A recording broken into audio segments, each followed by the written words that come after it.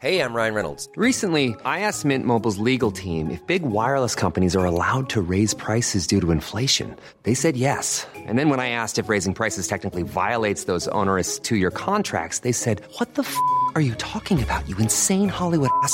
So to recap, we're cutting the price of Mint Unlimited from $30 a month to just $15 a month. Give it a try at mintmobile.com/switch. $45 up front for 3 months plus taxes and fees. Promo rate for new customers for limited time. Unlimited more than 40 gigabytes per month. Slows full terms at mintmobile.com. Hiring for your small business? If you're not looking for professionals on LinkedIn, you're looking in the wrong place. That's like looking for your car keys in a fish tank.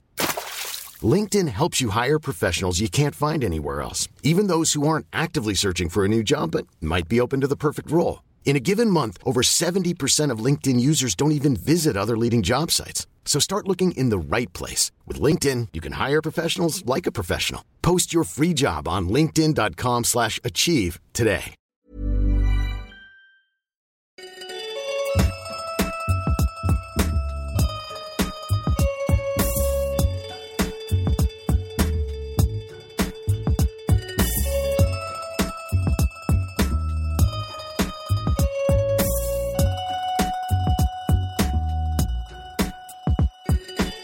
Hello and welcome to Coppola Connections, the podcast where I'm shaking every branch of the Coppola family tree to find out, are they the greatest film family of all time? The way I intend to do that is by watching their entire collective filmography, one film at a time.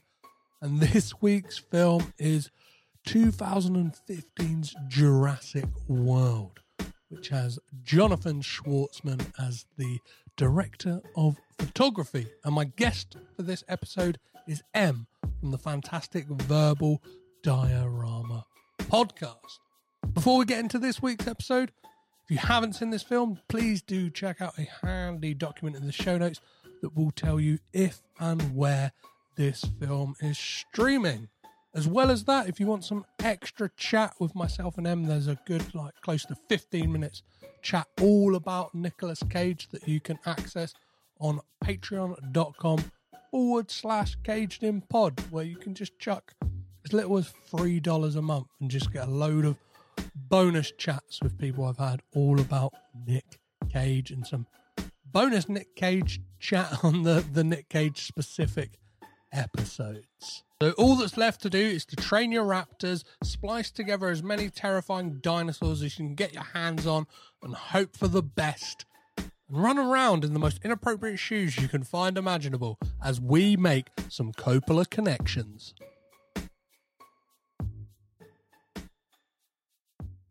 The year is 2015, 14 years after this franchise's last outing that gave us 3 reasons why resurrecting dinosaurs was a bad idea. Jurassic World. Jonathan Schwartzman worked as the DOP on this film, making our Coppola connection for this episode. To help me tame some raptors, ride around on a gyrosphere, and spend the duration of this adventure in inappropriate shoes is podcaster, writer, and champion of UK film podcasts, M from Verbal Diorama podcast. How are you today? Hi, Petros. I'm really well. I wanted to introduce myself with some sort of quote from Jurassic World, and then I realised that all the good quotes are in Jurassic Park. So yeah. This so it's I rewatched it again today, and then I was kind of thinking most of the great moments in this film are unfortunately moments that were done better in Jurassic Park, but we will get into that in due course. So before we get into talking about Jurassic World, I would like to start these off by finding out what you know and your relationship to the Coppola family. So when did you first become aware of them as this entity, this kind of spider's web of a film family? Well, I mean, I probably first got introduced to the Coppola name with Bram Stoker's Dracula, because I was legitimately obsessed with that movie. Not for the obvious Keanu Reeves reason, although, I mean, I do like to get Keanu Reeves in whenever I can. But when I was a teenager, I was so obsessed with that movie. And obviously that was my first instance of this guy called Francis Ford Coppola. And really, it wasn't till, because obviously I was a teenager at that point and I didn't really understand much. I was a bit dumb. So I didn't really know that there was a link between Nicolas Cage and Francis Ford Coppola, because you wouldn't. They're different surnames. So it wasn't really until I got introduced to Sofia Coppola that I kind of became aware that this was a family of people. And then obviously over the years you kind of realise that there's quite a few of them. Yeah, there's tons of them, and the fact is that they all either, like Nicolas Cage, have that pseudonym surname, or they have different surnames entirely. So Talia Shire, Francis Ford Coppola's sister, her children are Schwartzman. So then it makes it even more confusing. You've got this kind of barrage of different surnames going on, but then you kind of zoom out and look at the family tree and go, Jesus Christ, how are all these people related? Yeah, it is. I mean, it probably is the largest family in Hollywood. I think. Yeah, I think it is. I've done the research, and there's like even members of the family that I would say 90% of people do not know the existence of, but they're there. They have like they've dipped a toe into the filmmaking world, whether in front of or behind the camera at some point in their life.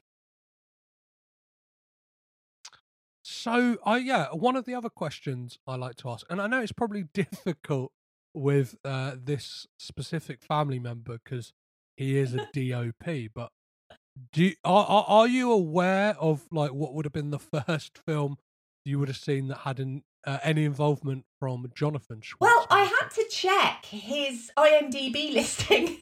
But then I realised he's been involved in quite a lot of stuff that I've seen.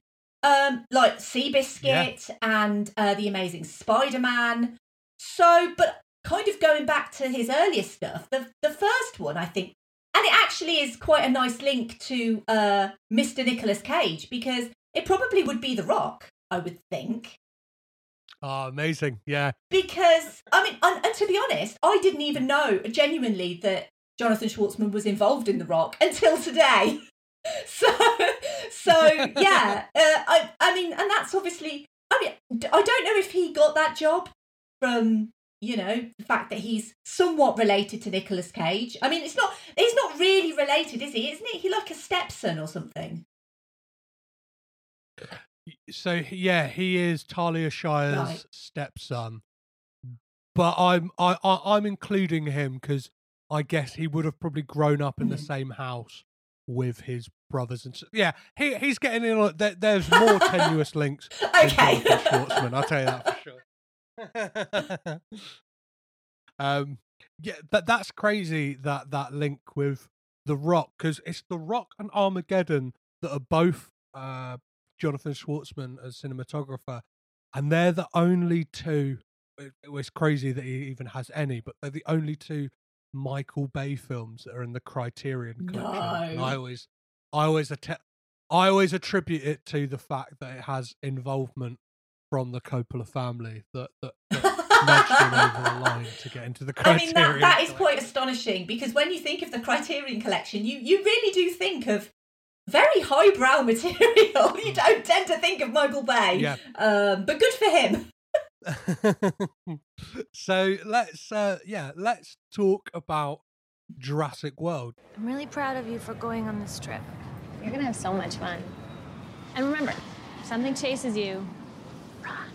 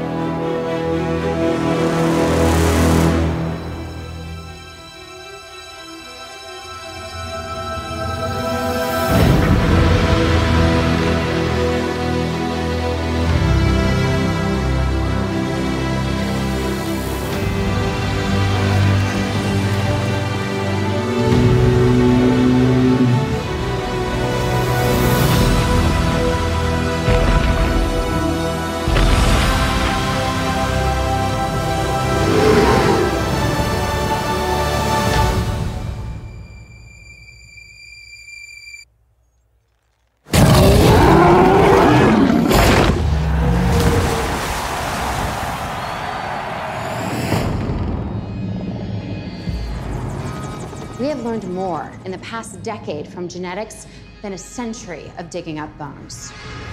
A whole new frontier has opened up. We have our first genetically modified hybrid. We just went and made a new dinosaur?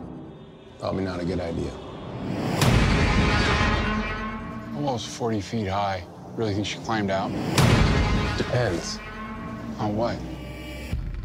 What kind of dinosaur they cooked up in that lab. Evacuate the island. She's a highly intelligent animal. She will kill anything that moves.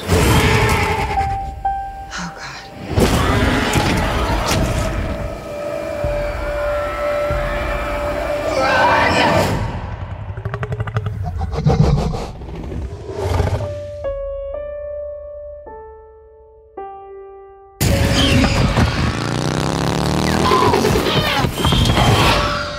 Your relationship with this film, when did you first see it?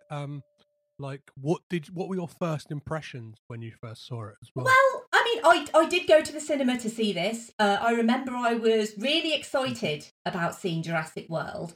I am a huge Jurassic Park fan. I don't think there is anyone out there who isn't a huge Jurassic Park fan. I've always been a little bit more middling on the sequels. I mean, I think they're fine. But nothing has kind of reached the status of Jurassic Park. And you kind of look at Jurassic Park and you say, well, clearly it is a warning there about messing with science and messing with evolution, and basically don't do it. And then obviously Jurassic World was announced, and it was quite clear from the trailers that, they did make a park, and people are visiting this park, and nothing could go wrong. And so it was always something I was quite interested in. I was quite interested to revisit this world at a different, at a point in the future. I mean, clearly everyone knew what was going to happen. It wasn't going to be a 2-hour science documentary about how they made the dinosaurs. It was going to be dinosaurs get out and kill people. So everyone kind of knew what they were getting into with Jurassic World, and I've always been a bit of a Jurassic World apologist. In a sense that it was a huge, ginormous hit. I mean, this was like $1 billion movie. This was absolutely huge. And no, it's not as good as Jurassic Park, but I do think it has some really interesting themes on, well, just generally the stupidity of humanity. And obviously, corporate greed and indulgence. But ultimately, I kind of really like that life does still find a way. And also the fact that Ian Malcolm in Jurassic Park, I mean, he quite famously said, your scientists were so preoccupied with whether or not they could, they didn't stop to think if they should. And that is exactly what happens in this movie, except it happens to an indescribable level, because not only do they start bringing back dinosaurs, they create a brand new species of dinosaur to try and make this park more attractive to people. And it's literally the stupidest idea. But then you look at what humans do in real life, and then you go, well, actually, there's every possibility that there are people this stupid out there. So I'm putting it out there. Jurassic World will probably happen at some point in the future, for real, because I think humanity genuinely is this stupid. I love human beings. I really do. Human beings are great, but let's be honest, there are a lot of stupid people out there who would do something like this. So. This film definitely has like a nihilistic undertone to it that like does make me think it might just be because I feel a bit under the weather today, where I was like, we fucking deserve all this bad shit. Do you know what I mean? Because like the way they're like messing about with nature and stuff like that, and it's like we'll get into it a bit more a bit later on in the podcast, but when the kids like go down that off the beaten track, as it were, I'm like, well, my sympathies are lost right now. I'm like, that is not a welcome to come in and have fun. That is like a gnarled up gate that like just screams danger ahead, but they go, hey, let's have some fun. And I think the moment a character does something like that, I'm like, no, I wash my hands of you. I know you are teenage boys, but it doesn't matter. So yeah, as I mentioned before, this film was released in 2015. It was directed by Colin Trevorrow, and as you mentioned, it was an absolute smash because it was a $150 million budget with a return of $1.6 billion. It stars the internet's least favourite Chris Pratt, Bryce Dallas Howard, Ty Simpkins, Nick Robinson. We see the only returning character, I believe, from the original film is B.D. Wong's character, Dr. Wu, who I think the moment you see him on screen, right, you're like, well, you know some bad shit's going on. Him and Vincent D'Onofrio, you're like, oh, I know some bad shit is about to happen. So you touched on it slightly. I would like to know, yeah, like what is your relationship in a bit more depth with the original Jurassic Park? Like, is it one that you watch a lot or that you revisit often? My relationship with the original Jurassic Park is one of my kind of defining moments of cinema, basically. Yeah. It's one of the first times that I was taken to the cinema with my grandparents. So it's like a really fond memory for me going to the cinema with my grandparents.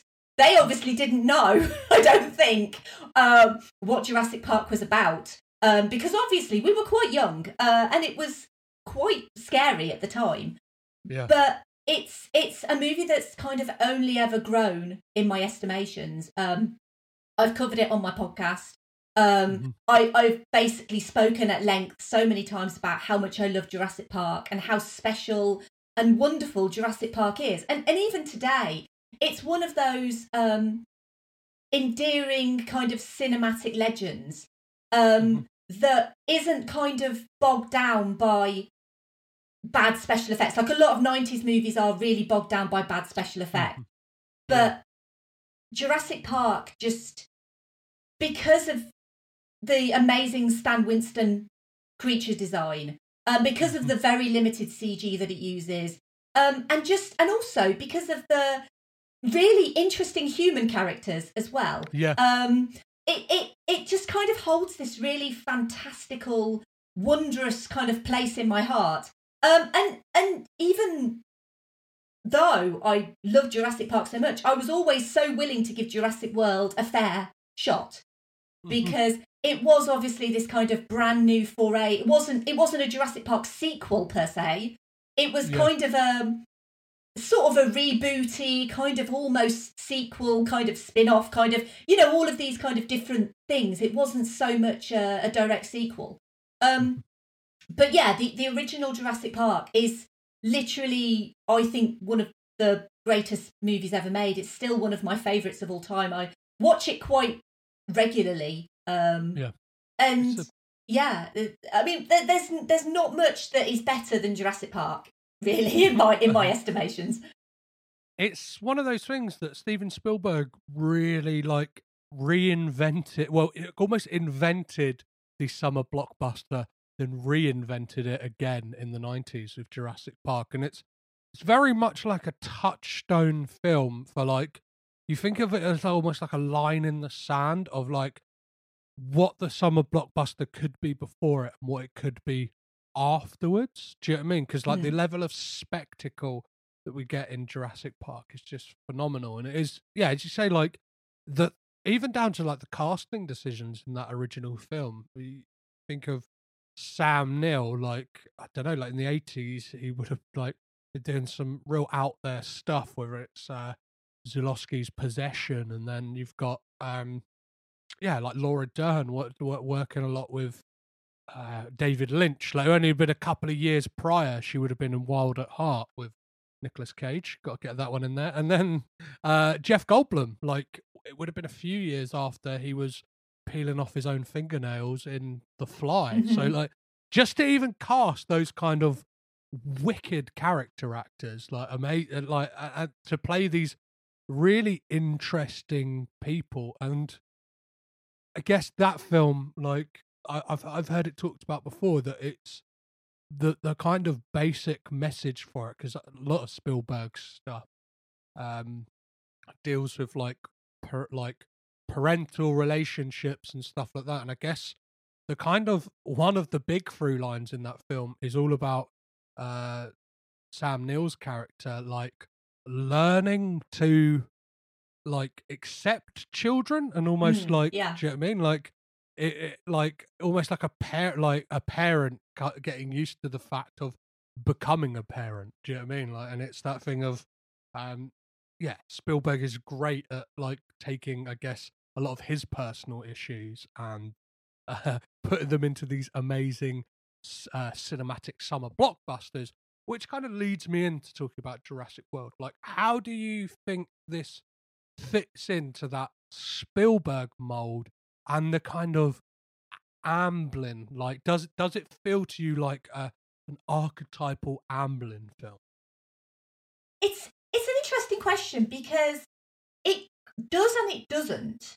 I think it does, but only because it kind of rehashes some beats from Jurassic Park.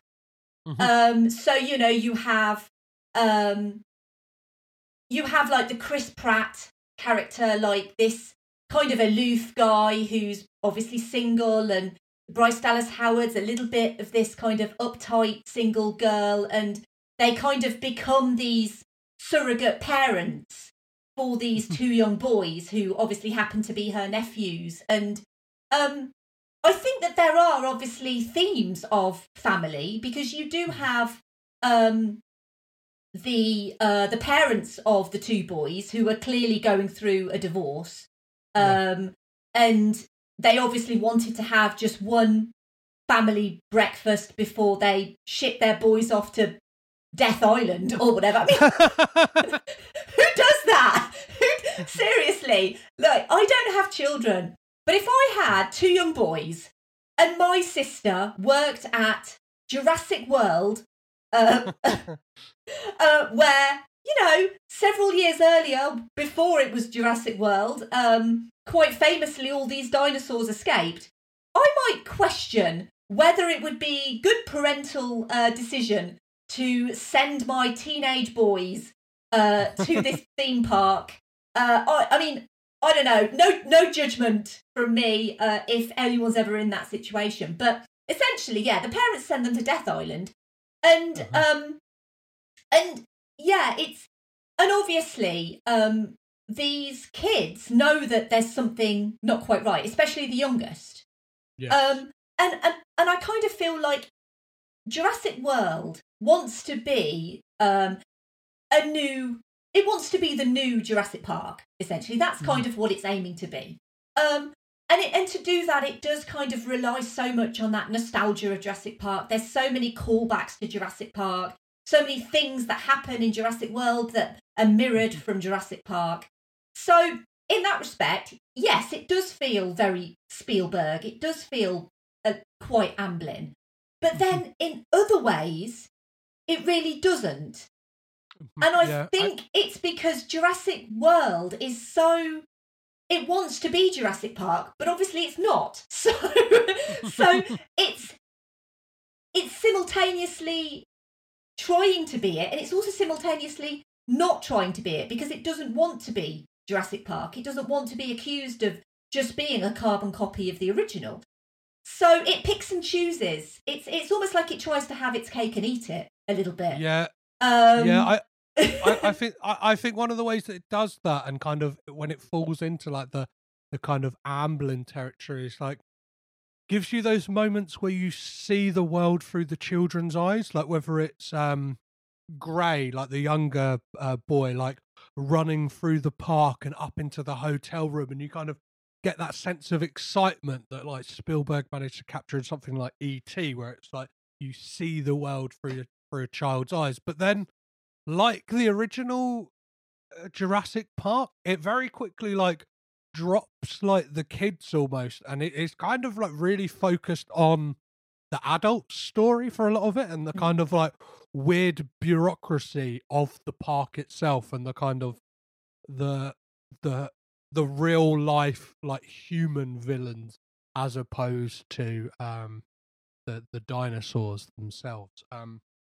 So I think we've kind of skirted around it, but would you feel comfortable giving us a brief plot synopsis of this film? Well, I mean, I haven't prepared anything, but I like to put people on the spot. Okay, that's fine. So, I don't think it does. It I can't remember. Does it tell us how long after Jurassic Park this is set? I'm not sure it does. Does it? No, Is it?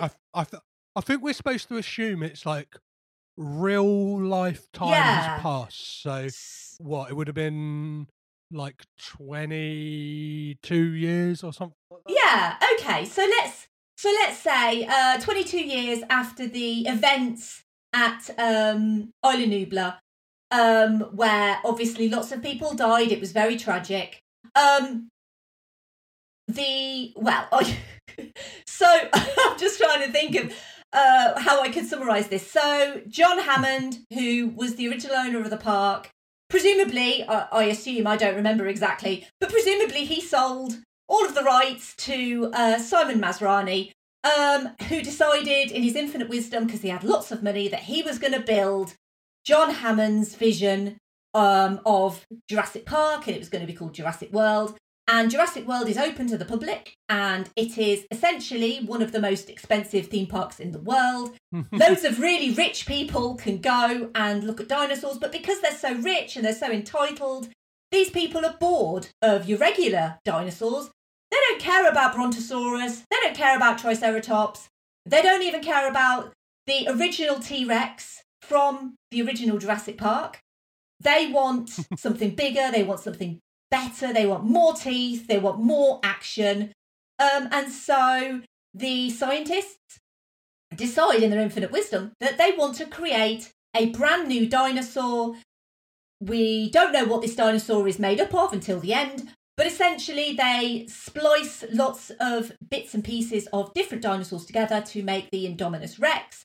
The idea is that they want their stocks and shares to go higher, and they want more interest in this park. They want more sponsorships, and yeah, they want more customers.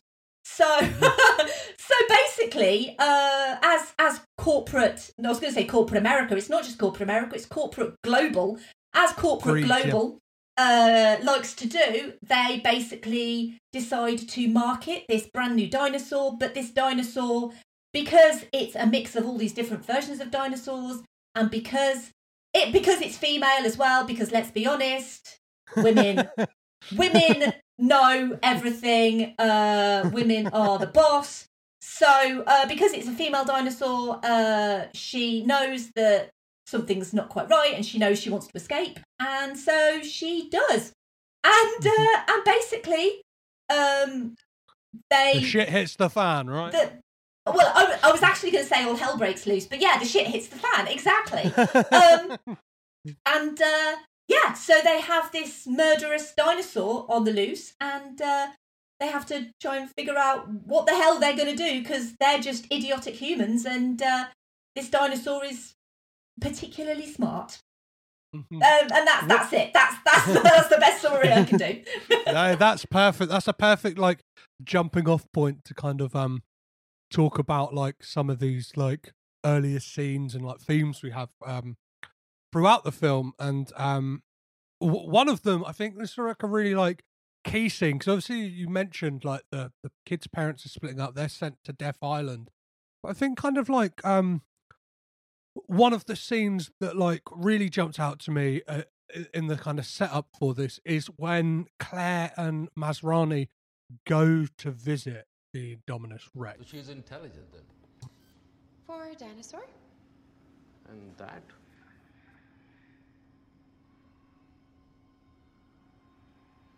It tried to break the glass. I like her spirit.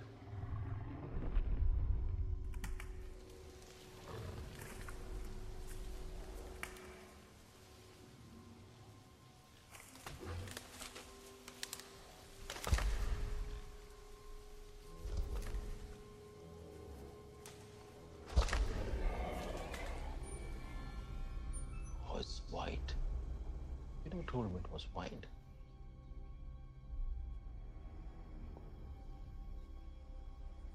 Think it'll scare the kids? The kids. This will give the parents nightmares. Is that good? It's fantastic. What are your thoughts on that scene, and how effectively do they kind of tease out the terror of the creature in this?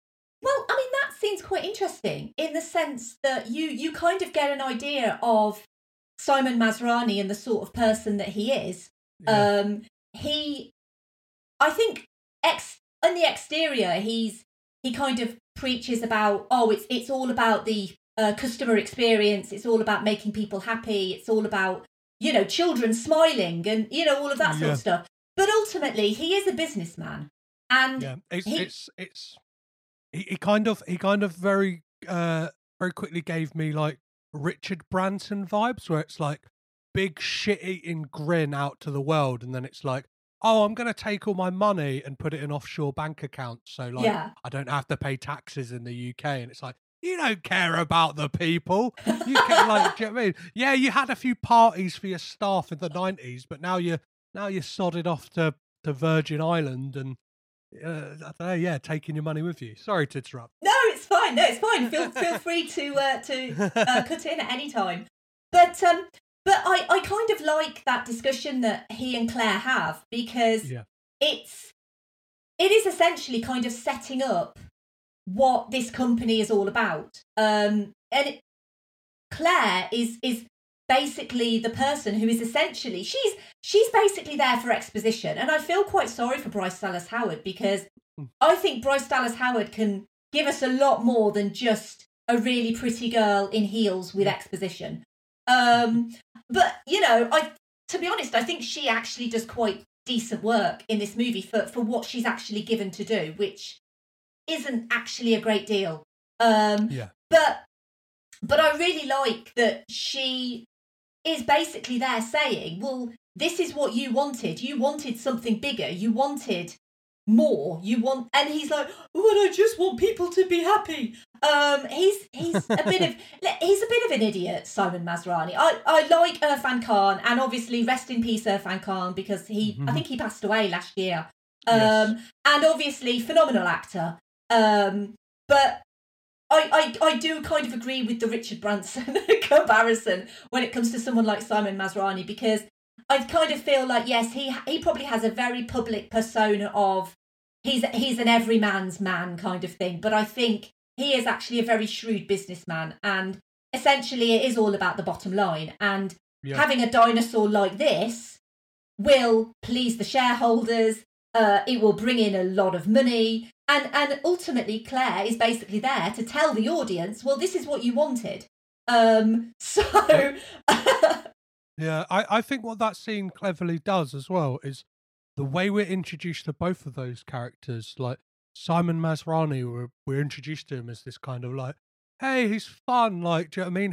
He's learning to fly a helicopter because he wants to be a part of it, and he cares about the customers and the welfare of the dinosaurs. And then the way we're introduced to Claire, it's like she's very hard nosed. Do you know what I mean? She's like a quote unquote what they'd call like a boss bitch. Do you know what I mean? Like it all seems to like be like quite negative. She seems to like she doesn't care about her two nephews because she's all about work. But then what that scene manages to do, and it's in the delivery when Simon Masrani says about like or she can't about like this will give the parents nightmares. And the way Claire says, is that a good thing?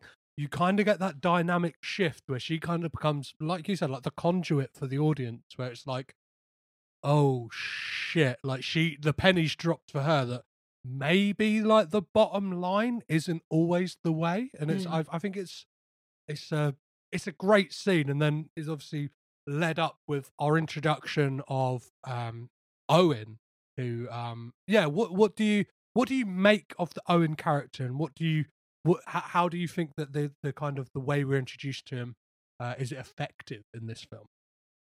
I mean, you mentioned actually the internet's least favourite Chris, which always kind of tickles me a little bit. I don't have a problem with Chris Pratt. This was obviously the time where Chris Pratt he was the favourite. Was basically everywhere, wasn't he? Yeah. I don't have a problem with Chris Pratt. I think Chris Pratt is an attractive man. And I like him as an actor.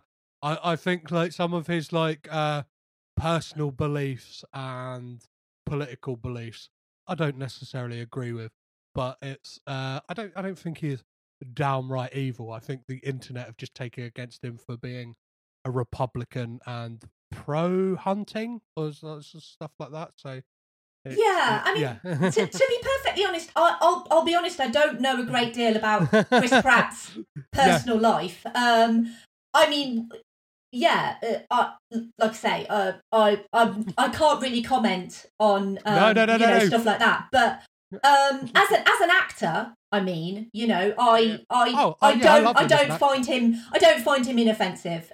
He's nice to look at, and he often chooses interesting roles. But at this point in his career, he was clearly kind of leaning more towards a leading man kind of role. The problem that I have with Owen, and to a degree Claire as well, is, as I said, kind of going back to the Jurassic Park comparisons, is when you have really great characters in Jurassic Park, and then when you basically create essentially a carbon copy of that movie, you then have to create characters that are, or that you would want to be similar to those characters.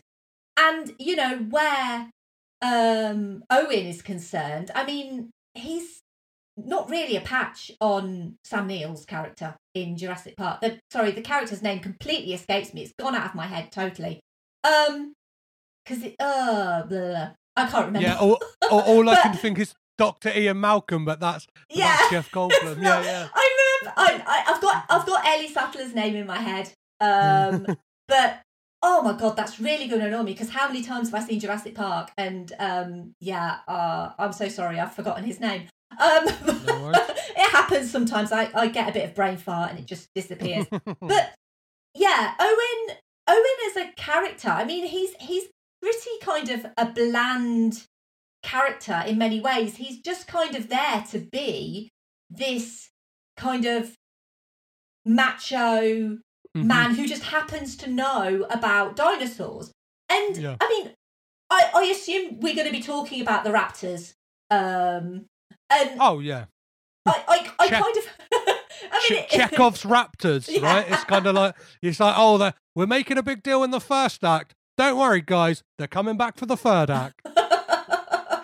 Yeah, it's I mean, the whole kind of relationship that he has with the raptors. I mean, I seriously question that. Just from what we know from the other Jurassic Park movies, that raptors are supposed to be some of the most brutal, lethal killers in the whole of the dinosaur world. Yeah. And he mentioned about, I get them to they imprint on me when they're born. Well, if you want to go out and go to sub-Saharan Africa and find a lion cub and get it to imprint on you, I guarantee you that lion will probably still attack you.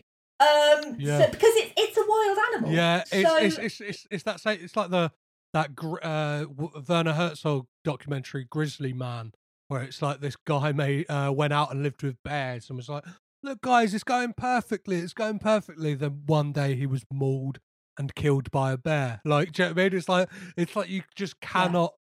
Yeah, that nature is unpredictable, and I don't quite buy that, and the fact that his character is kind of broad strokes of Dr. Ian Malcolm and Dr. Alan Grant. Yes, I've done a little Google. Alan Grant. Thank you. Oh, that. Thank you. It's kind of weird because he kind of feels like a couple of characters in one.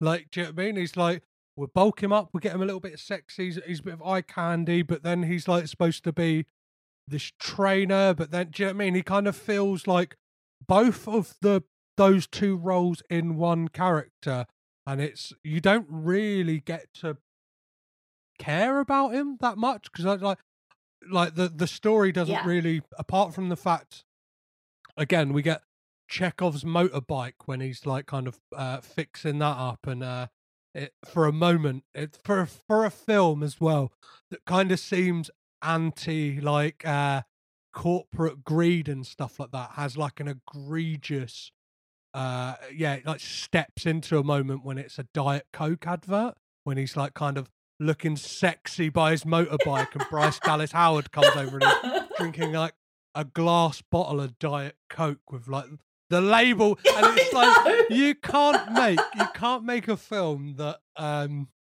has something to say about this like corporate sponsorship and how evil is it. And it's like you can't have a line in a film that's like, oh, Verizon Mobile presents the Indominus Rex, and then moments later you've got like clear product placement in the film. It's just it is just so funny that the film itself obviously is a thing of a corporate money making machine. Yeah, and he's talking about exactly. Yeah, it's completely ridiculous. But I mean, I do appreciate Chris Pratt in a tight top. I'm not going to say that I don't. Pulses, of course. Exactly. But it does feel like you've just kind of alluded to. It does feel like incredibly staged, in that they were like, right, we need a scene that the women are going to swoon at, and the gay men are going to swoon at. So let's get Chris Pratt in a really tight top. He's a bit dirty. He's working on his bike. He's sweaty, and everyone's just going to swoon. And I get that. I get that you need to have that. You need to have sex appeal in your characters. I completely get that. But when you compare, the thing is, the problem with this movie is you watch this movie and you could sit and watch it and enjoy it. If this was the only Jurassic movie that existed, everyone would probably be like, yeah, this is fun. I like this. It's cool. It's enjoyable. It's a fun popcorn movie. But the problem is you inevitably will compare it to Jurassic Park every single time. And even when you look at the characters, when you look at Jurassic Park, Alan Grant didn't have to stand there in a tight top, sweaty, drinking a Diet Coke, because that wasn't the point of that character. We did get that moment though of Jeff Goldblum with his shirt open, looking, laying back, looking sexy. Okay, I will give you that. But Jeff Goldblum he's a different kind of sexy. He's not like like a super ripped kind of guy. He's got like a very raw sex appeal that kind of transcends the way that he looks. It's all about him and his personality and his character. So when we're talking, obviously we're just kind of touching about casting. I don't think this film makes any like allusions, and it doesn't try and hide the fact at all that Vincent D'Onofrio's character is a bad guy, right? Like it's like the moment we're introduced to him, it's like, let's weaponize these raptors. Like, it's just instantly, and it is that thing as well. It's like if you're gonna cast a bad guy, of course Vincent D'Onofrio is one of the names you go for, right? Yeah, he might as well have had, been literally twirling his mustache and going, that's how obvious a character, an antagonist he is. And Vincent D'Onofrio is, he's one of the greatest character actors ever, really. He's absolutely outstanding. He's phenomenal in Daredevil.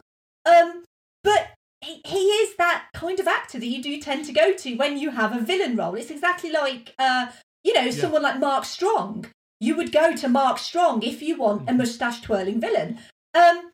And I do kind of feel like the whole let's weaponize the raptors is, I mean, I'm not really kind of invested in that. To be honest, they could take that out of the movie and the movie would probably be better for it, to be honest. I know that they obviously want a reason to have Vincent D'Onofrio there because he's supposed to be like this head of security or whatever he is. I'm not even 100% sure what that character's supposed to do, other than he comes in and says, "Let's weaponize these raptors." That's basically all he says. Yeah. So there's a real issue with this movie and what these characters are actually supposed to be doing. I mean, we get a good idea of what Claire's there to do and what Owen's there to do, but all of these other people, like even the people who Owen works with, I'm still not entirely certain what they're actually there to do, because he's the only one who seems to be able to really know these animals. Because you get that scene with the guy who's when the pig gets loose, and that young lad is trying to obviously get the pig, and he ends up falling into the raptor enclosure. Which, I mean, clearly we have a good idea of one of two things that's going to happen. Either the guy's going to be mauled to death, or Chris Pratt's going to save the day. And so it's a really obvious setup. But again, it's kind of going back to Jurassic Park. And that's the problem with this movie. As much as I enjoy it, and I do enjoy it a lot, you can't help but compare it. And that's its main problem. Yeah, I guess Vincent D'Onofrio is almost the fill-in for Wayne Knight's character, really, isn't he? But like, let's amp up the evil a bit more. Whereas like Wayne Knight's character was a bit of like a bumbling idiot who had selfish means and stuff like that. Yeah. Here is a guy who actually wants to like take these creatures and like make them into like killing machines, like on a grand scale. You mentioned a few minutes ago about like the people around Owen. And there's some, like, the thing is with this film, there's some great people in the cast, in like these smaller roles that, like, I don't know, some of it, there's an element of it where it feels like they're massively underutilized, whether it's someone like an Omar Sy who works with Owen, or I don't know, I think Jake Johnson is perfectly cast. Oh, I love Jake Johnson. I love him. Genuinely love him.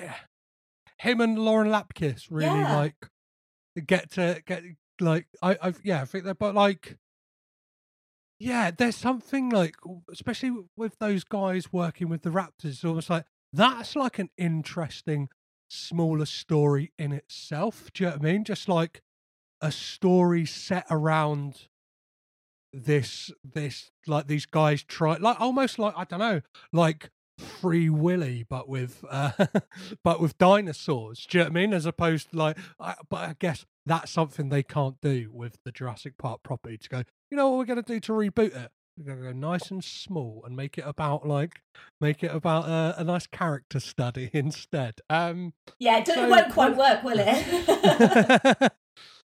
So yeah, one of the scenes I wanted to mention as well, like back to the Indominus Rex, is that scene when Owen and Claire go to investigate, and we assume as the audience that the Indominus Rex has got out. When obviously we get that switch that the Indominus Rex is in the paddock, can you remember like how that made you feel the first time you watched that? Well, to be honest, I can't. And I think the reason I can't is because, again, you have so many comparisons with this movie in Jurassic Park. Yeah. But to me, something like that was obvious. Yep. And I still don't understand to this day why Claire had to get in her car before she rang the station, essentially, to find out where the Indominus Rex was. Because surely that's the first thing that you would do, is you'd find, because it's going to be in the vicinity of where you are. If it's anywhere, I mean, maybe she was just being a bit selfish and she thought, well, I'll get in my car and drive away from this area because I'm going to save my skin. But it obviously, the movie wants us to think that it got out. But we've learned from Jurassic Park that these dinosaurs are not dumb. So you would kind of think, well, surely this creature that's made from all of this different dinosaur DNA, I mean, and the science behind it, I mean, to be honest, I think it's already been debunked, the whole finding DNA in mosquitoes in amber. But the creation of a brand new species, I mean, I'm sure scientists probably will be trying to do that at some point. I don't know, like, I mean, they tried it in Deep Blue Sea as well, didn't they? And a lot of people do kind of see Jurassic World as Deep Blue Sea with dinosaurs. But, you know, I don't think they're comparable at all, really, personally. But, yeah, I guess I genuinely can't remember what I thought at the time. It was a long time ago, and it's not really like when I said about when I saw Jurassic Park the first time, that really stuck with me because it was such an amazing thing to see. But movies like Jurassic World are a bit tenpenny. Like, you've kind of, if you've seen one, you've seen them all. So there's nothing really about this movie that kind of makes it stand out, which I feel like I'm being really harsh on Jurassic World. No. I think it is that thing that once you start to look at it under the microscope, you start to do you know what I mean? The sheen and the glitz of it all fades away very quickly. Do you know what I mean? It is quite easy to pick holes in this film, like even down to the way that lack of character development and like it almost doesn't even play within the rules of a disaster movie. Like normally, like in a disaster movie, it'll be like somebody is set up as like a bad person, then they'll get their comeuppance. And like in this, we get Claire's assistant Zara, who, for all intents and purposes, is probably just a bit fed up of like running Claire's errands. But in the next breath, it is her job. But like, I don't think she deserves the end that she gets. No. Right? Like, and that just feels like a thing of going, well, you know what? We got this wicked cool, like the guys at Image Light and Magic have created this amazing underwater dinosaur. We're gonna have to show it off because, again, spoiler for the end, like we've got a Chekhov's dinosaur here that we're gonna have to, but we can't waste the asset, so we need a kill like midway through the film. It's like, you know what? She was a little bit snotty. Let's just throw her in and get her killed. And it was like, I remember the first time seeing it, being like, I don't think she didn't deserve to die. Yeah, no, but I think that's kind of the point, isn't it? And I do kind of feel that Zara's death is particularly gratuitous. But also, you know, in that scene, there's obviously a huge crowd of people, the pterodactyls or whatever they're supposed to be, I assume they're pterodactyls, are out. They're attacking people kind of on this strip, and it's kind of set up in a similar kind of way to, well, I kind of look at it and see like Disney World, you know, where you've got like one street with these shops kind of, and it's really long, and you get to the end and you have like the Magic Castle. But in this version, you basically get to the end and you've got that huge kind of Jurassic World auditorium kind of thing. But I kind of feel like in this scene they were like, well, we need a spectacle. We need to show something off. But if they'd have just picked a random person in the crowd, that obviously wouldn't have mattered to the audience, because it's a little bit kind of self-aware, this movie, because this movie knows that the people who are watching want bigger and better. You know, we are the crowds at Jurassic World. They know that we saw Jurassic Park and that we're like, well, we don't want to just see a T-Rex. We want to see something bigger. It's very self-aware, and I will give Jurassic World that. It is very self-aware. It knows that the people who are watching are the people who are watching. So That's fine. You know, I'll give it points for that. But it knows that if it just picks a random character from this kind of boardwalk, we're not going to care about that. It's similarly not going to pick one of those two young boys, because no one wants to go to a movie like this and see an animal or a child get killed. It's just the unwritten rule of, you know, a family Hollywood action fun movie. You don't see animals or children get killed. So the children are immediately out, which left Zara as the only character that we knew. Named character. Exactly. And it's really unfortunate, actually, that she had to have that happen to her, because it was overly gratuitous. The fact that she was essentially being drowned.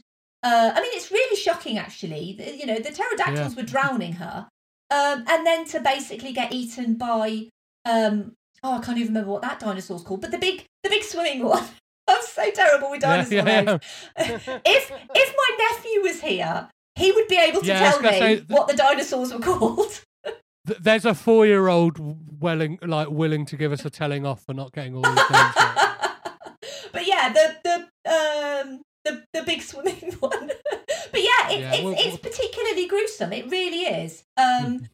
But you know, the movie wants to show us what we want to see.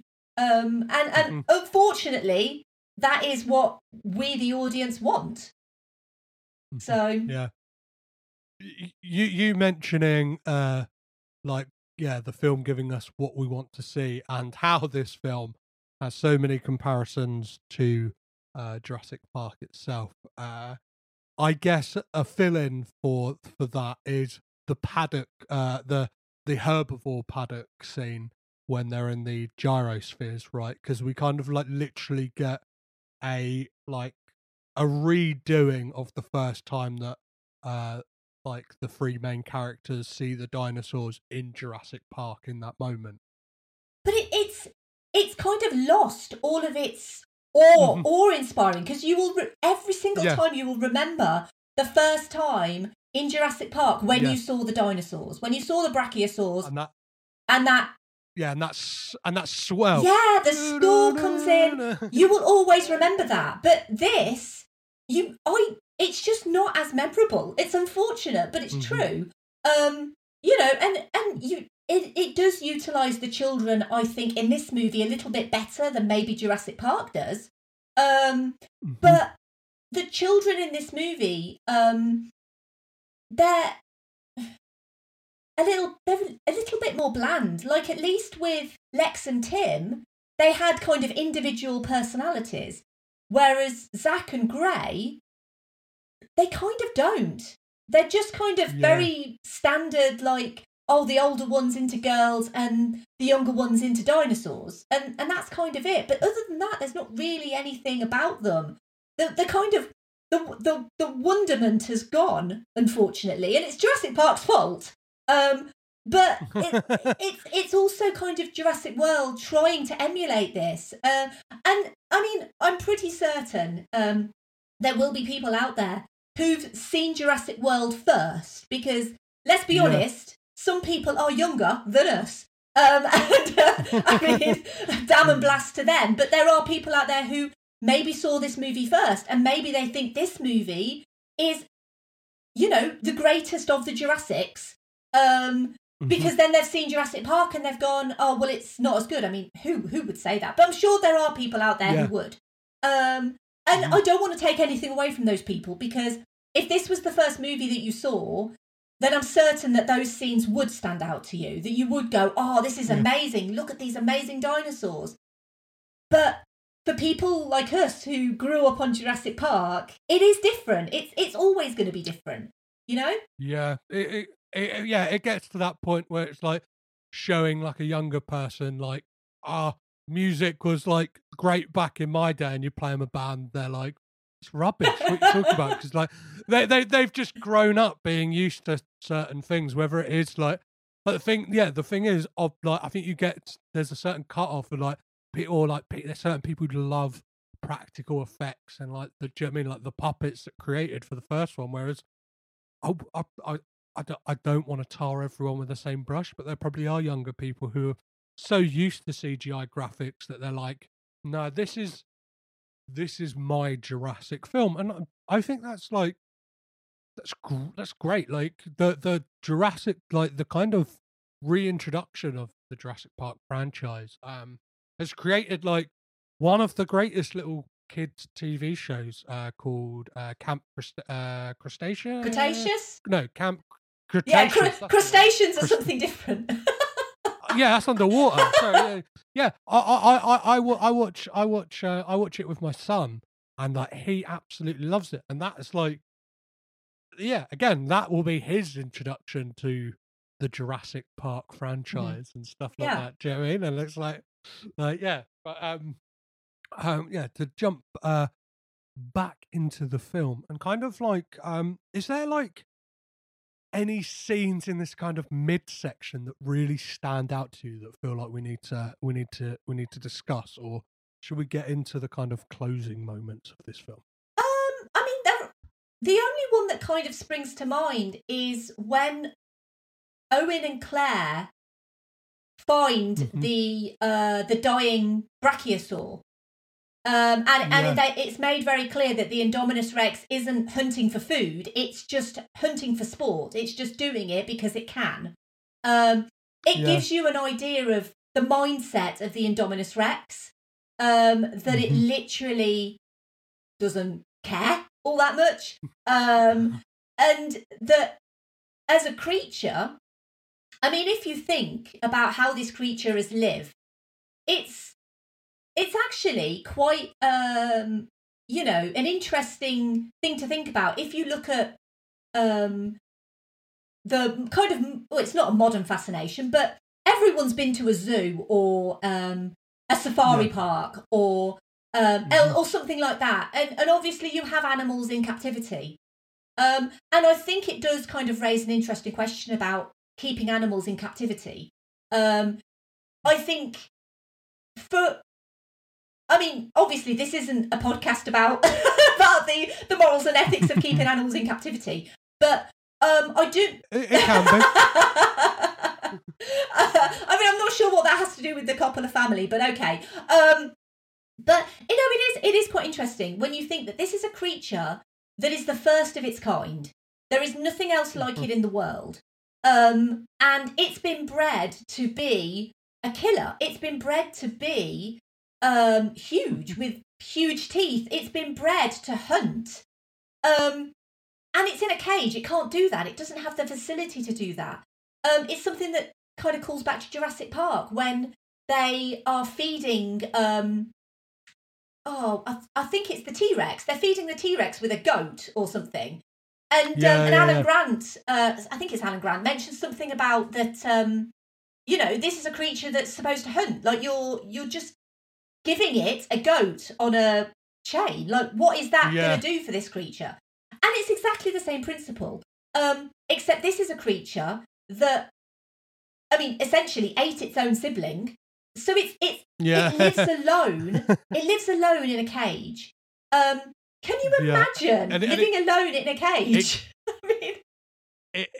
It draws up that thing that people say about, like, if they say like something's off with someone, and it's like, oh yeah, that's the type of person who definitely ate their twin in the womb. Do you know what I mean? If someone's got like almost like sociopathic tendencies, I guess that line really like kind of drew that up to me. It's like, oh shit, yeah, this is a bad guy right here. Like, we need to be aware.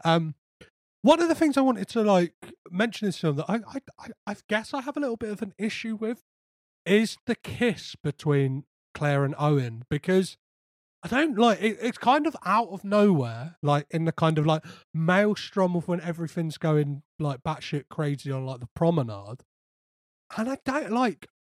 It just feels like for me personally, it feels like a weird placement for that moment. Do you know what I mean? And a kind of like, I don't know, like, I don't even know if this film needed that, like, because it kind of, their whole like they went on a date before kind of thing. Like, there's a certain charm to it, but in the next breath, it's a bit like, really? Do we need this? Like I don't know. How do you feel about that kind of love, like BC plot? I mean, I have a real issue with movies that feel like in order for the relationship between a man and a woman to have value, that they need to have romance. And that they need to kiss in an opportune moment, just to show how much they like each other. It's really ridiculous for a start. But all of this backstory between Owen and Claire is kind of inconsequential. I mean, they could literally just be work colleagues. He works at the park, she works at the park.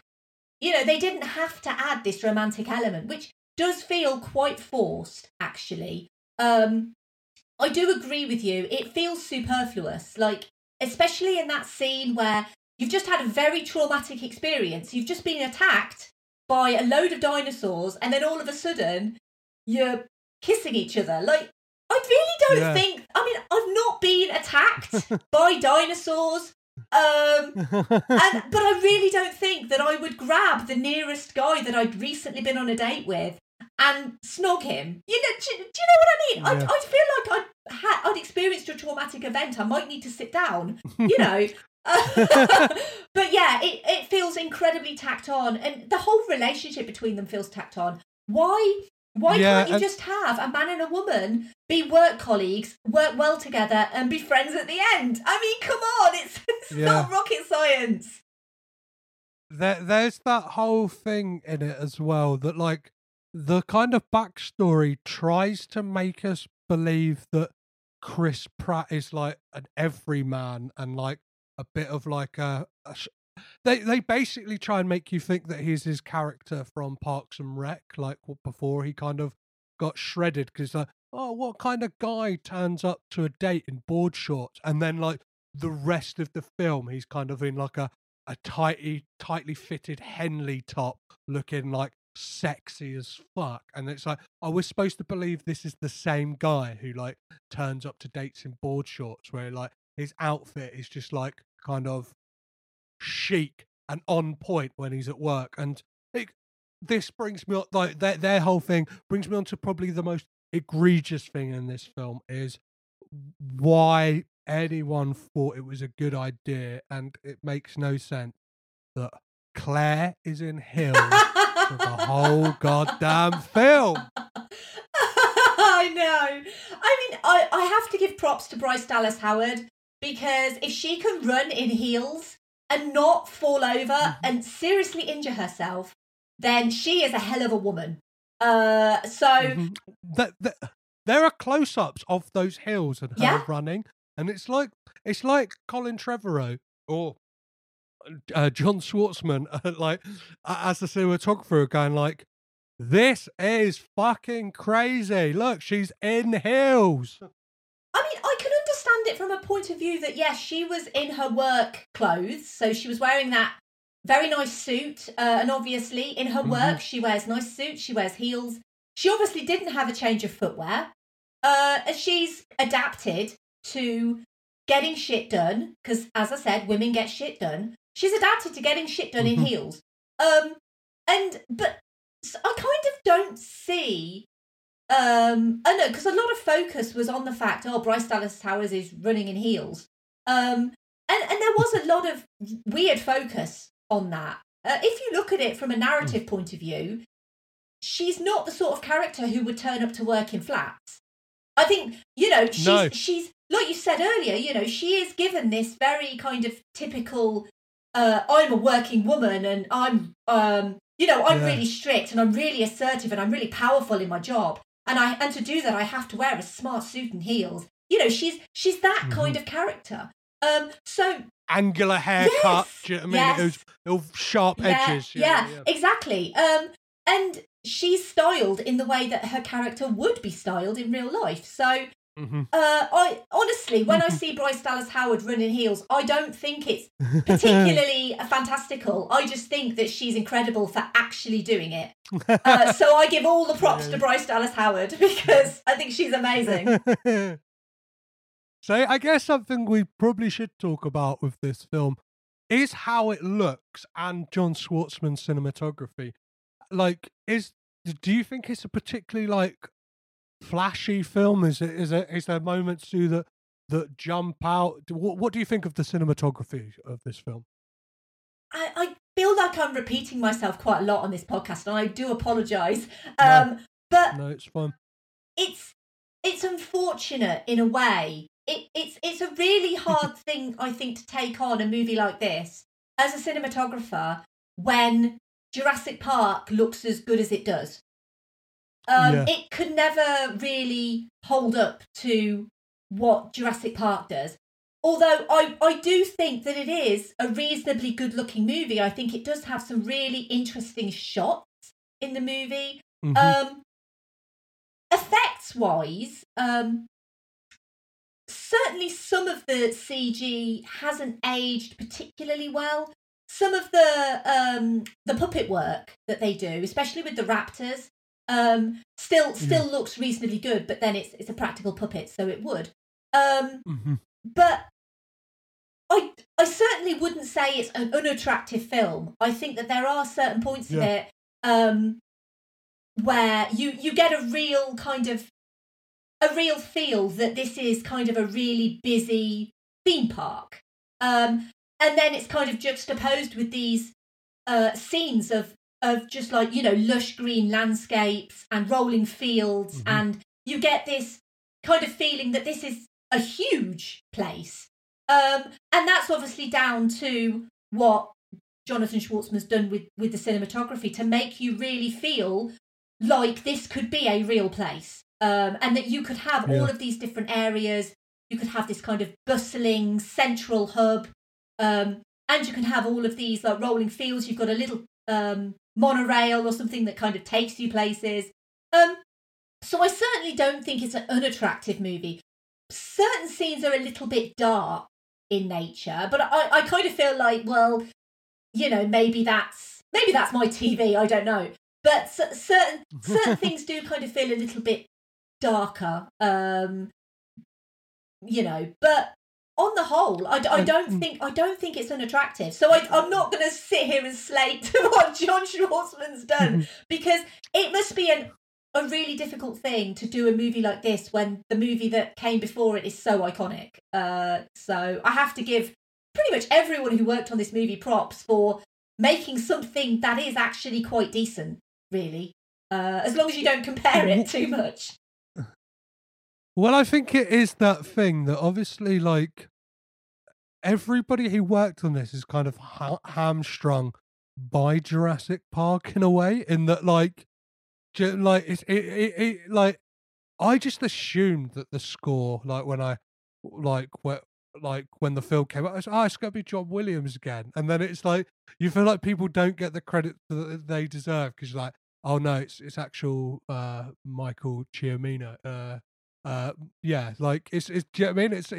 It's somebody else. You're like, oh, that's like, and then like there's an element that you feel like with like John Schwartzman, it's like, oh, can you just create the same look as Jurassic Park in a way? Do you know what I mean? Like, and I think the film is good in the fact that it's very much like a love letter, and it feels like Colin Trevorrow is like the Jake Johnson character, where he probably was turning up to set wearing an original Jurassic Park T-shirt and stuff like that. But I don't know. It's that thing you almost like think if somebody who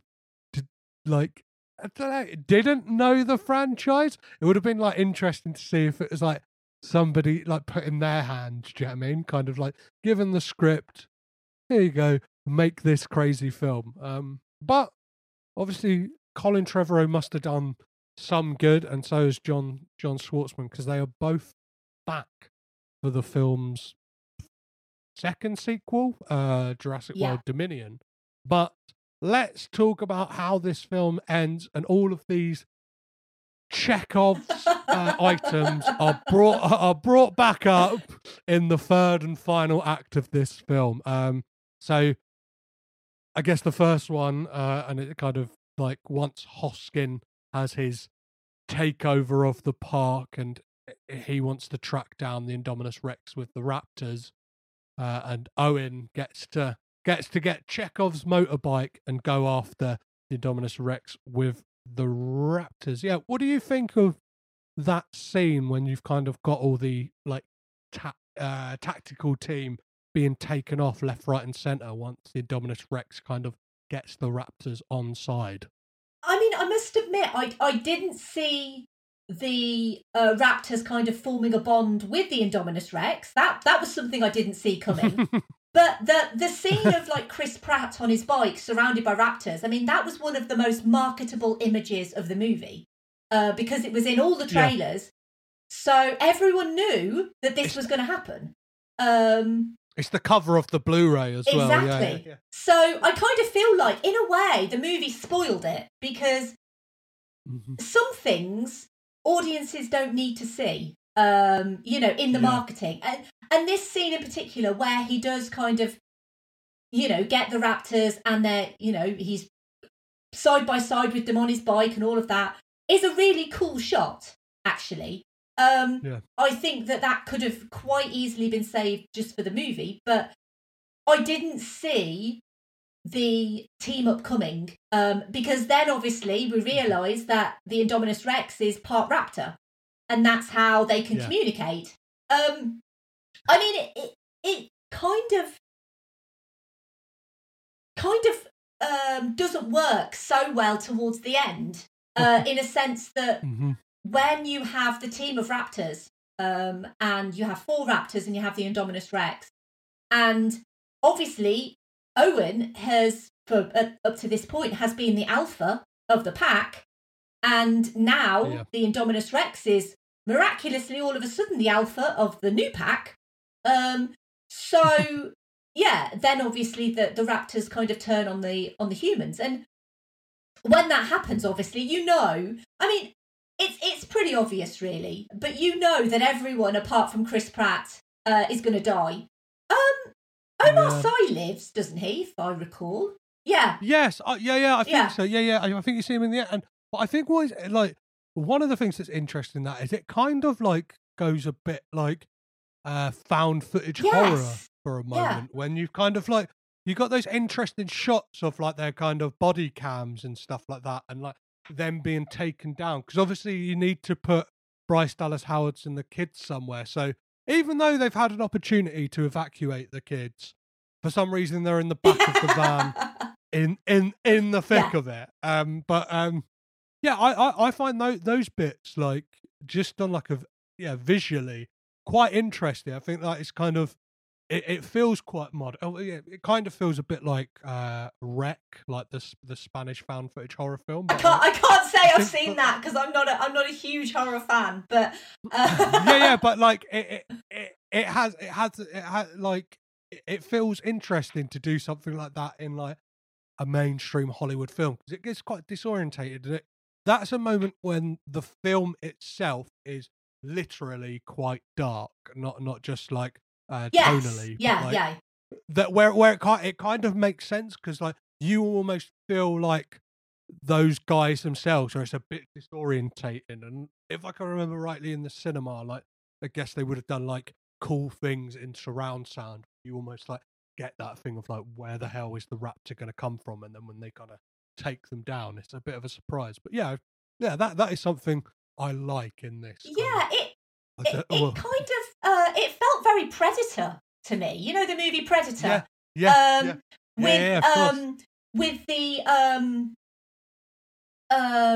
With the little monitors and everything that show who's alive and who's not, and then obviously they're in the control center and they can see one by one like all of these people are dying. Which I kind of really like, actually. You kind of have those shots. You don't see anything. I mean, like I say, I'm not a huge fan of horror. I don't watch much of it. But the horror that is the most effective is the horror that you don't see. So when you have a single kind of camera and all you can see is a man's legs and he's being dragged by something, that is actually, I agree with you, that's actually really effective. It probably is one of the best scenes in the movie because you don't really have anything like that comparably in Jurassic Park. So I like that it actually tried to do something a little bit different. that kind of whole raptor scene. But like I say, it's just kind of one of those unfortunate things that it always kind of reminds me of Austin Powers, where you've got like the unnamed guard, and he's got a wife and kids at home, and it just so happens that he's one of the unnamed guards who's going to die today. And it's a bit like that, isn't it? If you've got characters who are soldiers, they don't have names, they are probably all going to die. So those poor actors. It's like the kind of security guard eating a snack, like in the Indominus Rex. Yes, exactly. Like, oh, you're gonna die, aren't you? They might as well all have red shirts on in the classic like Star Trek fashion, where it's like you knew that those were the disposable characters when they went on a mission. But this kind of like third act of this film kind of just if anything, it does ramp up and get crazier and crazier. Obviously, we get the reveal that, well, it's not really a surprise that Hoskins and Dr. Wu were working together to kind of get this hybrid, I don't know, like embryos out of there and sold. And again, like you're talking about like this film getting to like horrific scenes. I think the way that like that shot of Hoskins like getting his hand bit it's brilliant. It's pretty yeah. It's really cathartic as an audience, but all like it's kind of like you are there kind of like, yes, he fucking deserves that, but at the same time it's like it feels like it's really pushing the boundaries of like a 12A certificate as well. Well, it's exactly the same with Jurassic Park. If you look back and see what Jurassic Park did, it was pushing the boundaries of that family-friendly certificate, and that was one of the reasons I think why my grandparents were so so shocked that it was as gruesome as it was. But we loved it, so I think it gave me nightmares. But I will still, rant about that movie. So I mean. I certainly do agree with you that I feel like this movie gets to a point and then it kind of brings out not just the big guns, but it literally brings out every single gun in its arsenal, because it is literally like, right, we need to reach a conclusion, but we also need to make the audience really happy. So let's literally bring out a greatest hits of Jurassic, and it does feel very much like they've strategically done that in a way, like I say, to kind of speak to the audience that it knows that's there, really, what we want to see. So obviously we get the ultimate team up of the Raptors and, Blue and a T-Rex versus the Indominus Rex, which culminates in the Indominus Rex being eaten by that big water dinosaur, which I think is the official name. Yes. Right? What do you make of that kind of whole like fight sequence that happens? I mean, it's very standard, isn't it? In kind of blockbusters, to have this kind of epic fight scene at the end. I mean, I think you could argue that a lot of these movies, even Jurassic Park to a degree, there's a lot of contrivances in the script that miraculously something will appear at the point exactly when it needs to. And, as much as I love Jurassic Park, you have that bit at the end where the T-Rex miraculously appears out of nowhere to save them from the raptors. So this is kind of exactly what happens again. But it is a lot of fun. I do really enjoy the fact that you have these huge beasts fighting essentially in this kind of strip where you've got all of these like toy stores and all of this kind of merch. It's really all, like I say, this movie feels so self-aware. It knows that you're going to go out and you're going to buy a T-shirt, you're going to buy, a drinks container, you're going to buy a T-Rex toy. It knows exactly what it's doing. But then you've got these dinosaurs basically destroying all these shops and everything, and it's a lot of fun. I wouldn't say it's anything spectacular. The only thing that really is for me is when the massive, ginormous sea water dinosaur, whatever it's called. I'm so sorry. I wish I knew the names. No, I don't know it either. Don't worry. But that was a big surprise for me. I remember being genuinely surprised at that. I mean, really, it's standing right by the tank, so it's not really, shouldn't really be a surprise. But when it comes out of the water and it, grabs it by the neck and takes it under, it does feel like the only possible conclusion, because the T-Rex and Blue are not going to be able to kill that creature. So there was really only one thing that could happen, really, if you think about it. I think on rewatch as well, you get the feeling as well, like, the effects artist has spent so long creating that creature, it's gonna have to play a part at the end, right? It's gonna have to like crop up at least one more time to kind of get their money's worth. And as I said, like, it is like it's Chekhov's sea monster by this point, where it's like, you get that. I'll admit, on first time watch, I was probably like in the cinema, like, whoa, what the hell was that? Like, and loving it. But like, I guess it's, I don't know, part of the worries of doing a film podcast a lot of the time is just like, I ruin these films for myself by just like examining them, as opposed to just like leaving my brain in a bucket at the door and just enjoying them for the silly popcorn fun that they are. Yeah, I get that. So what do you so this film kind of neatly wraps up at the end, right? Everyone kind of lives happily ever after, and most importantly, the T-Rex has Isla Nublar to itself. Yeah, it's like, what, like, do you think does it leave you feeling satisfied? I think if you take this film as an entity in itself, then you have to say yes. Yeah. In a sense that you reach kind of this natural conclusion. I mean, you could ask quite a lot of questions of, I mean, why did they do this in the first place? That's a good place to start. Yeah. But I think if we talked about that, we'd be here forever. But as a, like you say, as a fun popcorn movie, it delivers. I feel like I have been especially harsh on this movie, on this episode in particular. But it is really so difficult, especially if you do love Jurassic Park and you have an affinity with Jurassic Park. It is very difficult not to compare it.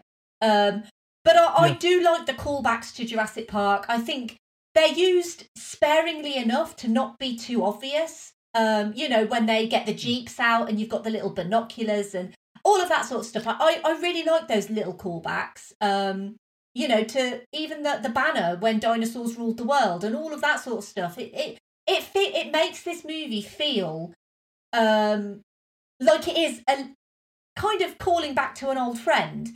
It's not exactly the old friend. It's like, your old friend's cousin that you kind of know, but it's not really your friend. It's just like someone that is related to your friend. Yeah. But overall, I mean, I don't hate this movie. I actually quite enjoy it. I know it doesn't sound like I do, but I do. Yeah. And the fact that, you get the end with the roar and the T-Rex, and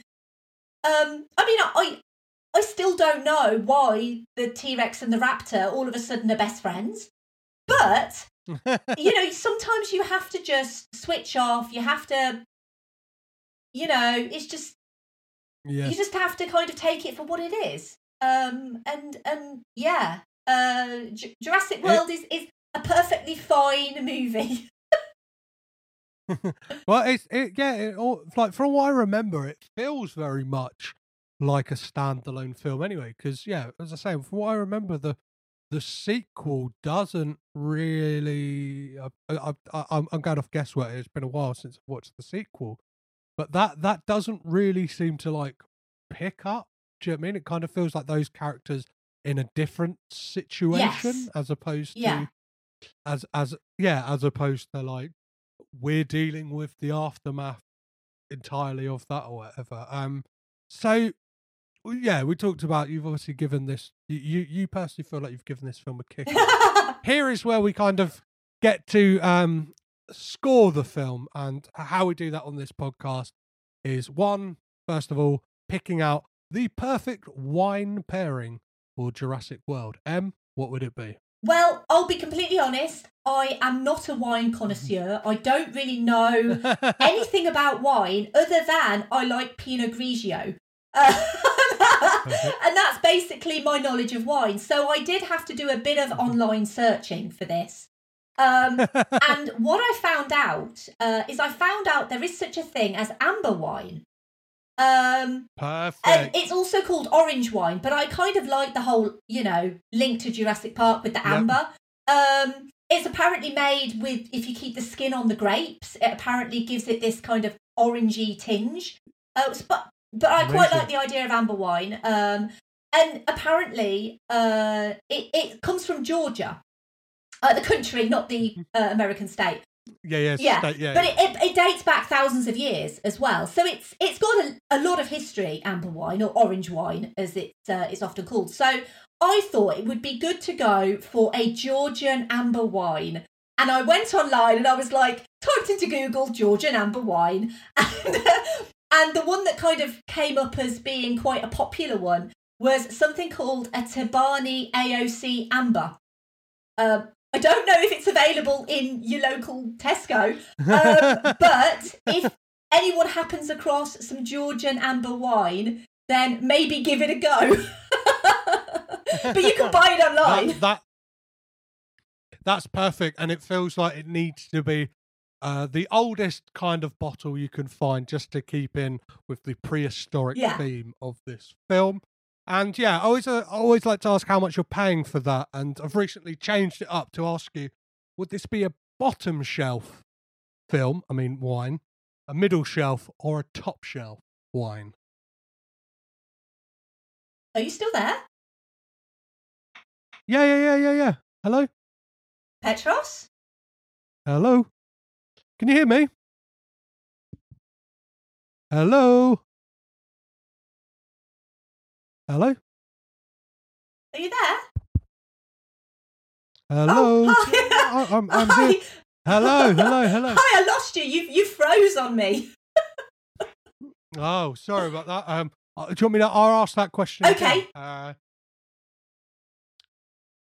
So, as I like to ask on here in regards to how much you're paying for that bottle of wine, in brackets, film, and the way I do it now is asking, is it a bottom shelf, a middle shelf, or top shelf wine? Well, I actually took this question quite literally, and I found the price of the Tabani AOC Amber, and I found out that it retails for £12.95. And I kind of thought, well, that's actually makes sense, because I think that would be a middle shelf wine at £12.95. Yep. And really, Jurassic World is very much a middle shelf movie. As far as I'm concerned, it's not a terrible movie. It's not a great movie. It is in the middle. So middle shelf, I think, works for me. Yep, perfect. But I couldn't agree with you anymore. And would you recommend that people watch Jurassic World if they haven't already? I would recommend they watch it, mm-hmm. but I would basically say that if you've seen Jurassic Park, then you will find yourself comparing it a lot. If you haven't seen Jurassic Park, mm-hmm. would I recommend it if you haven't seen Jurassic Park? If you haven't seen Jurassic Park, I would recommend Jurassic Park over this. But if this is the only thing that you have available and you want some dinosaur fun, because who doesn't want dinosaur fun, then I would recommend it. Like I say, it's not a terrible movie. It just suffers from comparison to Jurassic Park. But yeah, I think you could definitely watch it as like, you could probably skip out The Lost World and 3 and do Jurassic Park. Maybe the next weekend watch Jurassic World. I don't know. I say that I've got a soft spot for number 3, but we haven't got time. Right yeah, we've talked too much about Jurassic Park in this episode already. So yeah. One thing I like to do on this podcast is to see if there's any connections in this film to the Coppola family elsewhere, whether it's an actor who's worked with someone on the cast or crew who has worked with a Coppola, somebody else. Did you manage to find any Coppola connections, Em? Not really. Don't worry. I've got a few here, and I'll list them off just so we can kind of close the net and see where these people link up to the Coppolas elsewhere. So Judy Greer, who plays the children's mother in this, is in Adaptation with Nicolas Cage and Three Kings with Spike Jonze. Vincent D'Onofrio plays Orson Welles in Ed Wood, which Stephanie Schwartzman, John Schwartzman's younger sister, worked in the costume department for. Irfan Khan is also in The Amazing Spider-Man, which John Schwartzman was, again, the DOP. Jake Johnson is in Spider-Man Into the Spider-Verse as Peter B. Parker, alongside Nicolas Cage. Of course! Why didn't I think of that? And last but not least, Lauren Lapkus is in Between Two Ferns, the movie, as is Jason Schwartzman, and is also in The Unicorn, which is cinematographed by Jonathan Schwartzman and directed by Robert Schwartzman, Jason and Jonathan's younger brother. There we go. That's all the connections. Just if you got your bingo card at home and you're kind of trying to figure this, or you got your string and your photos on your wall like a maniac, you can figure that out, guys. So I like to close these out with asking the impossible questions of this show, which makes me so glad I am on the asking end as opposed to the receiving end. And the first one is, which of the Coppola family member would you keep, but in doing so, you get rid of the filmography of all of the other family members? Now, originally, my first instinct was to go for Sofia Coppola. But then I realised it would remove Francis Ford Coppola's exquisite Bram Stoker's Dracula, which, as I said, I am a huge fan of. So, to be honest, I think I would have to keep Francis Ford Coppola over all of the others, including Nicolas Cage. I'm so sorry. I feel like I've let you down. No, that's great. I love it when people do it on like a totally like selfish basis. Like, do you know what I mean? Like, I've had some lovely people on who have been so selfless and been like, oh, for like their reason a lot of the time for Francis Ford Coppola is like the ripple effects he's cast across like Hollywood as a whole, and I love it when people come on and go, I really like this person because I like that film and I don't want to lose it. So yeah, no, hats off to you. Amazing. Are they the greatest film family of all time?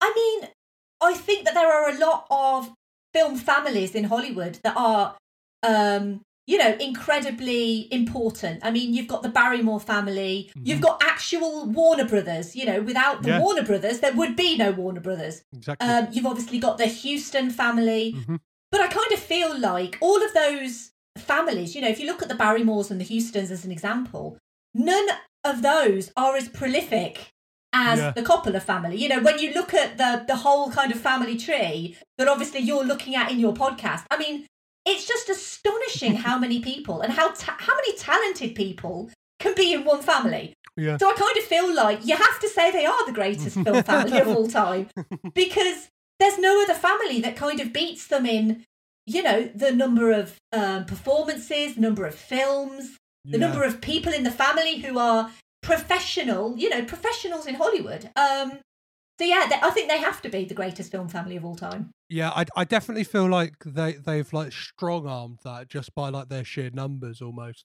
Just by like, do you know what I mean? Instead of like, I don't know, having like a small posse who are like amazing, they're like, do you know what? We'll just get a massive posse and then just make it undeniable that we like. And if you don't say we're the greatest, we'll beat you up. That's the kind of vibe I get from the Coppola family. Yeah. And possibly the most important question on this podcast is, what does Bill Murray say to Scarlett Johansson at the end of Lost in Translation? Oh God, this is so hard. This is the reason why I immediately went for Sofia Coppola for that first question, because I love Lost in Translation Amazing. so much. I'm such a huge fan of the movie, and it's a really, really special movie for so many reasons. And and I think the whisper at the end is one of those reasons why I think it's so special, because I've always kind of seen that as kind of a metaphor for it's no one else's business what two people say to each other. In that kind of moment of, you know, when you are about to part ways. Yeah. It's even though it's a movie about, you know, these two characters, Bob and Charlotte, I kind of really like that they're still allowed this one single private moment.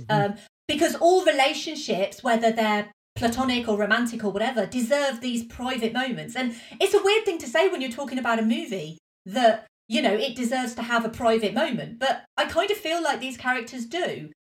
But ultimately, you've asked the question, so I feel like I've got to answer. So I like to think it would be something like, I'll be seeing you soon, or maybe something like, I hope you know how much I love you, or something like that, because, you know, just to kind of cement how these two people feel about each other. But really, I kind of always come back to the fact that we don't know, and that we never will know, because Bill Murray and Scarlett Johansson have never said what he said to her. I really like that there's secrets out there, that sometimes movies are all about, you know, magic, and that having a secret like that is makes it more magical, really, than finding out that, you know, he said something. He could have said something completely ridiculous, like, have you bought apples at the supermarket recently? It could just be something like that. But I really like that we don't know. I like to think that it's something really sweet and nice and lovely, that these two characters will see each other again. But who knows?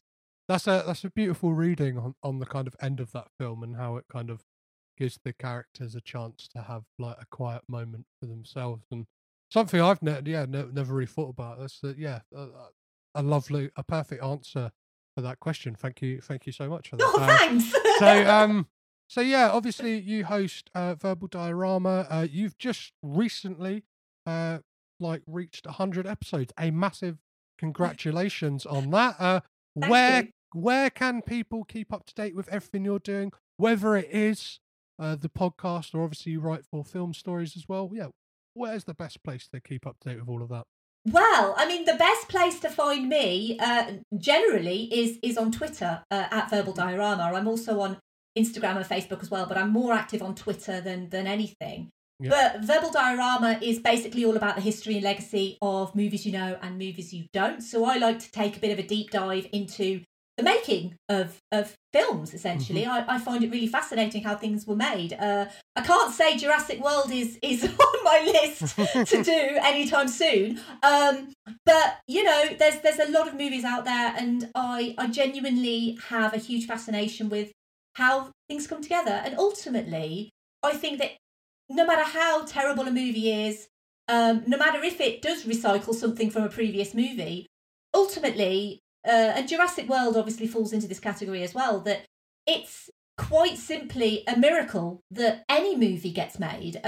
You have a team of people coming together, doing their best jobs to get something made and released and out of the door. And regardless of how well the movie does critically or financially, it's still an arduous task. And I still think that every movie deserves to be celebrated.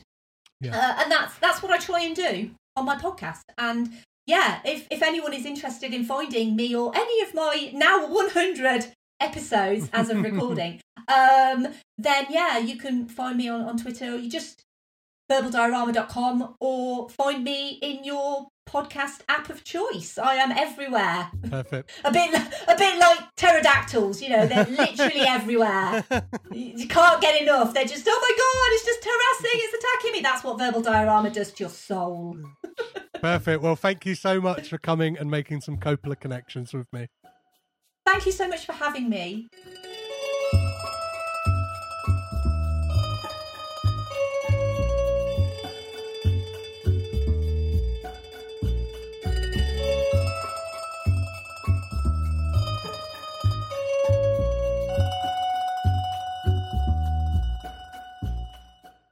And there we have it. Another vote for yes, them being the greatest film family of all time. I somehow feel like I should change that question slightly to possibly based on the film we are discussing alone. Let me know if you would like me to do that. Again, a massive thank you to Em for coming and chatting about this film with me. If you disagree with anything we've said or you agree with any of it, please don't hesitate to get in touch on all the social medias at CagedInPod on Twitter, Instagram, Facebook, and Letterboxd. Or if you would like to send an email, you can do that, cagedinpod@gmail.com. As for next week on the episode, we'll be taking a departure from the wider Coppola family and looking at the man who started it all in Nicolas Cage with The Croods, A New Age. I'll be joined by Marcy from the Super Network podcast to discuss that film. Also, over the next month or so, I'll be running a bonus podcast series ingeniously titled The Caged In Pigcast, where I'll be talking all things pig from a variety of guests, from David Nell, who acts in one of the key scenes in the film, to one of the film's producers and writers, Vanessa Block, as well as Alexis Grappas and Philip Klein, who did the amazing score for Pig. So make sure that you tune in for that. I'm trying my hardest, guys, to get Nick Cage and Alex Wolff on the podcast, as well as Michael Sarnowski. If you enjoyed this podcast, please do rate, review on Apple Podcasts, Acast, or wherever you're listening to this podcast right now.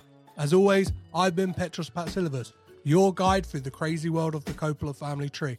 Remember to keep it caged in, and I'll catch you next time.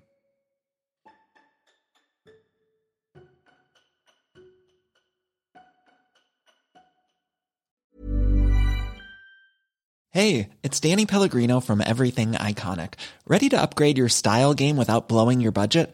Check out Quince. They've got all the good stuff, shirts and polos, activewear, and fine leather goods, all at 50 to 80% less than other high-end brands. And the best part?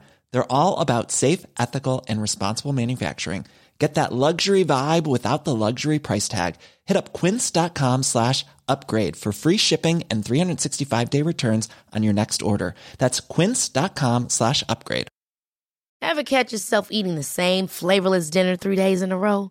Dreaming of something better? Well, HelloFresh is your guilt-free dream come true, baby. It's me, Keke Palmer. Let's wake up those taste buds with hot, juicy pecan-crusted chicken or garlic butter shrimp scampi. Hello Fresh. Stop dreaming of all the delicious possibilities and dig in at HelloFresh.com. Let's get this dinner party started. When you make decisions for your company, you look for the no-brainers. If you have a lot of mailing to do, Stamps.com is the ultimate no-brainer. Use the Stamps.com mobile app to mail everything you need to keep your business running with up to 89% off USPS and UPS. Make the same no-brainer decision as over 1 million other businesses with Stamps.com. Use code PROGRAM for a special offer. That's Stamps.com, code PROGRAM. This podcast is presented by the Breadcrumbs Collective, home of the Pod Charles Cinecast, Caged In Coppola Connections, A Driptown Limerick, Maine, Franchised, and many more to come. Our shows are all presented ad-free and made possible by listeners like you. Please support our shows by subscribing, leaving ratings and reviews, and becoming patrons at patreon.com. If you'd like to learn more about Breadcrumbs, head over to breadcrumbscollective.com. Breadcrumbs. It's more than a podcast network. It's family.